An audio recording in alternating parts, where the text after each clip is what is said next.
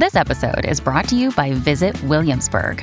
In Williamsburg, Virginia, there's never too much of a good thing. Whether you're a foodie, a golfer, a history buff, a shopaholic, an outdoor enthusiast, or a thrill seeker, you'll find what you came for here and more. So ask yourself, what is it you want? Discover Williamsburg and plan your trip at visitwilliamsburg.com.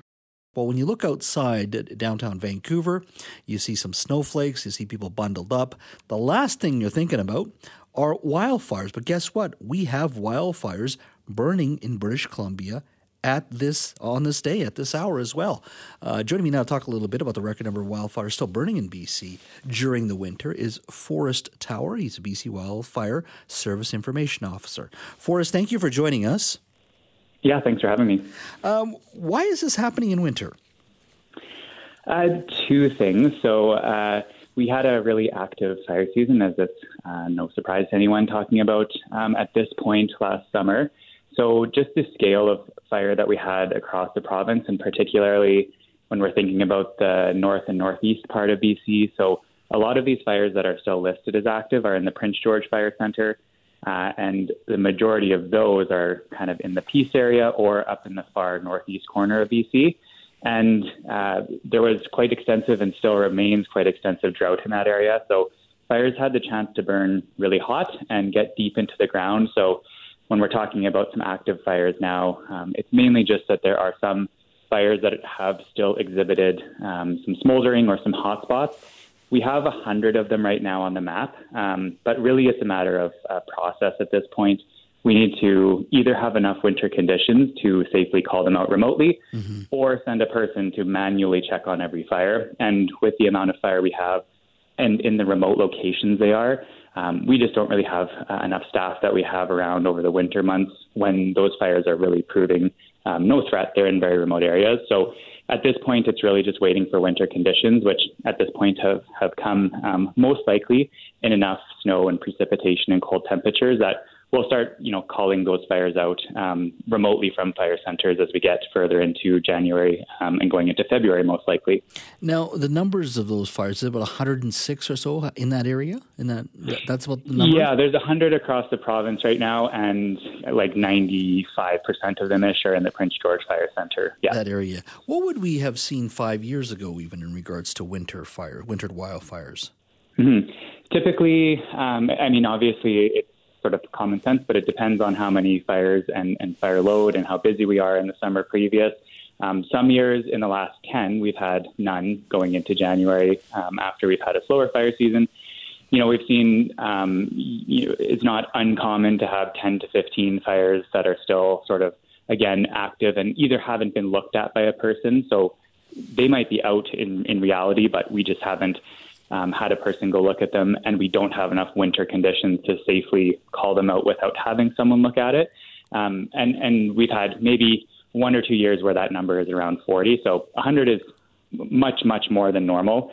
But again, just two things where there's so many fires that were burning all at once in the Prince George Fire Centre, particularly this last summer, and to have a human get to them, by October, November, when typically we'd be sort of cleaning up the last remnants of those fires, just logistically wasn't possible. And again, these are fires that are in really remote locations that are obviously not actively burning at this point in winter, but, might have the chance to be smoldering, and a very small handful might have the ability to kind of stay kicking around under the ground throughout most of winter and come back in spring. But we're talking about, much, much smaller numbers than all 100 fires. So I would, not be surprised. Typically what happens when we have a lot of fires and not a lot of logistical capacity to go look at everyone, we'll wait until there's enough weather conditions and then just kind of call them all out.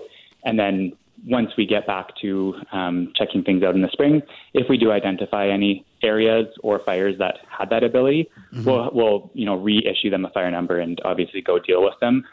But likely we'll see a large reduction in the amount of fires burning probably in the next couple of weeks, now that we have some pretty significant snow and cold weather across most of the province. So, you had mentioned this a little bit there in your answer, but so these fires are still technically, they're, to my understanding, referred to as zombie fires.